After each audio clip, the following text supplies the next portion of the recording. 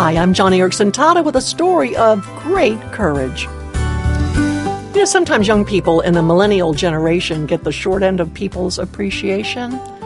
Some have tagged millennials as, self-focused, lacking commitment. Well, Lauryn Hill is changing that image. As a high school senior, Lauryn was getting ready to start college in the fall. She was most excited about playing women's college basketball at Mount St. Joseph, but then she received terrible news, a diagnosis of brain cancer.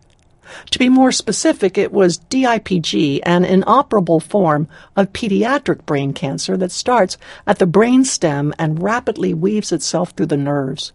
Lauryn was told she only had months to live. But this college freshman was not about to sit down and stop living life. In fact, that fall, Lauryn started college and joined the basketball team as planned. Mount St. Joseph knew about her diagnosis, and with her rapidly growing brain cancer limiting her mobility, her basketball coaches knew she might not even make it to the first game of the season. And so, an amazing thing happened. With clearance from the NCAA, Mount St. Joseph and Hiram College rescheduled their Division III non-league game to start the season early.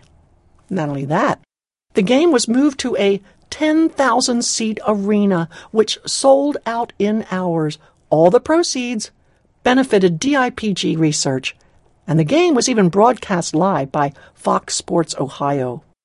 Oh my goodness, the support was amazing. And there on the court was number 22, Lauryn Hill. She played only 47 seconds, scoring the first points of the winning match, and spent most of the time sitting on the bench, high-fiving her teammates. 47 seconds wasn't much, but it was all Lauryn needed to fulfill her dream. What's more, through her appearances at basketball games and her website, Lauryn has raised over $1 million to fund cancer research for DIPG, this unusual form of pediatric cancer. When Lauryn reflected on all that has happened since high school, she said, the first couple of months after I received my diagnosis, I was angry. Like, why did this happen to me? But I believe God has the last say, and I feel like that I have accomplished what I intended. Wow. I think that's quite an amazing thing to say for a college freshman. She honestly feels as though she's accomplished everything God intended for her. Oh, not just the chance to play collegiate basketball, even if it was for only 47 seconds.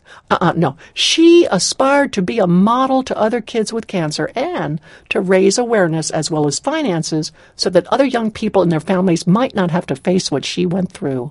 For her, that was her life goal that was achieved. Wow.